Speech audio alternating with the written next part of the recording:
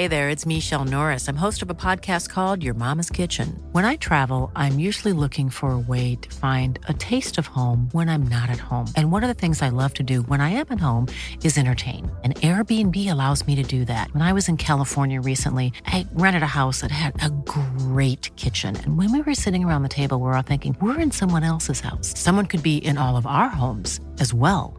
If you have a home, but you're not always at home, you have an Airbnb.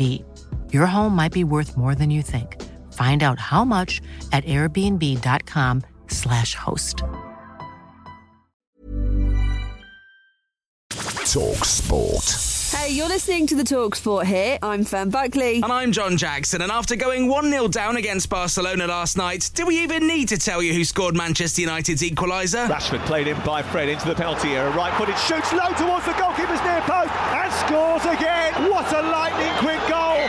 What a response from Manchester United. That's 22 goals for the season for Rashford, and he wasn't done there. He was heavily involved in United's second in the Europa League playoff first leg. Lovely little body swerve from Rashford, short corner, in towards the near post, takes a deflection, and it pops in. And Manchester United celebrate once again. They're in front in the camp now. Marcus Rashford had a massive hand in it. Rafinha levelled the game at 2-2 with a quarter of an hour to go, and that's how it ended ahead of the return leg next week. United manager Erik ten Hag was happy with his team and impressed by the challenge Barcelona put up. It was enjoyable to watch, but I think everyone agrees it was a really high performance level from both teams. And when I show into my team, I was really happy with our performance to face this strong team. At one time, this fixture would have been the Champions League final, but looking ahead to the second leg next week, former United striker Dwight Yorke told talkSPORT his former club need to realise the opportunity that's in front of them. I don't think United is in a position where they can choose a competition, considering where the club has been in the past couple of years. They need to get themselves into a position where they can win a trophy. I don't think they can actually choose. Also, the European competition is one of the major competitions in club football. I think the winner of this game can easily be in the final. We'll keep you across the return leg at Old Trafford next Thursday night on talkSPORT, and it could be a very interesting day for the club today with the deadline for takeover bids set at 10 p.m. this evening. And it's not just United attracting interest. There's rumours Spurs could be in line for a multi-billion-pound offer soon. Our very own former Premier League club owner turned talkSPORT presenter Simon Jordan doesn't think it'll be successful if it happens. Now, if someone wants to come in and break their shoulder off with a ridiculous offer, I mean, I think $3 billion is pretty compelling. I think they feel there's lots more to do. Now, people will say, what's that then? Retail enabling, building hotels? I don't know. I can't speak to that. That's for Tottenham to speak to it. But there is no traction in this. Elsewhere, the Lionesses made short work of South Korea in their first game of the Arnold Clark Cup. Another very satisfactory night for England and Serena Wiegmann, who remains unbeaten 27 games into her reign now. England scored 4.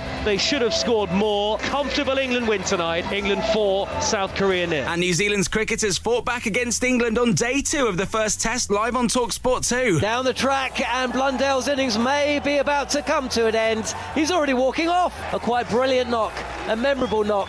But will it be a match-defining knock from Tom Blundell, who walks off the crease finally with 138 next to his name? Live coverage of Day 3 begins at midnight tonight on talkSPORT 2, and the easiest way to listen to our exclusive commentary is on the free talkSPORT mobile app. We've also got Friday night championship action with live commentary of Cardiff versus Reading from 7 p.m. Hit follow on this podcast, the talkSPORT Hit, for all the reaction first thing tomorrow. talkSPORT.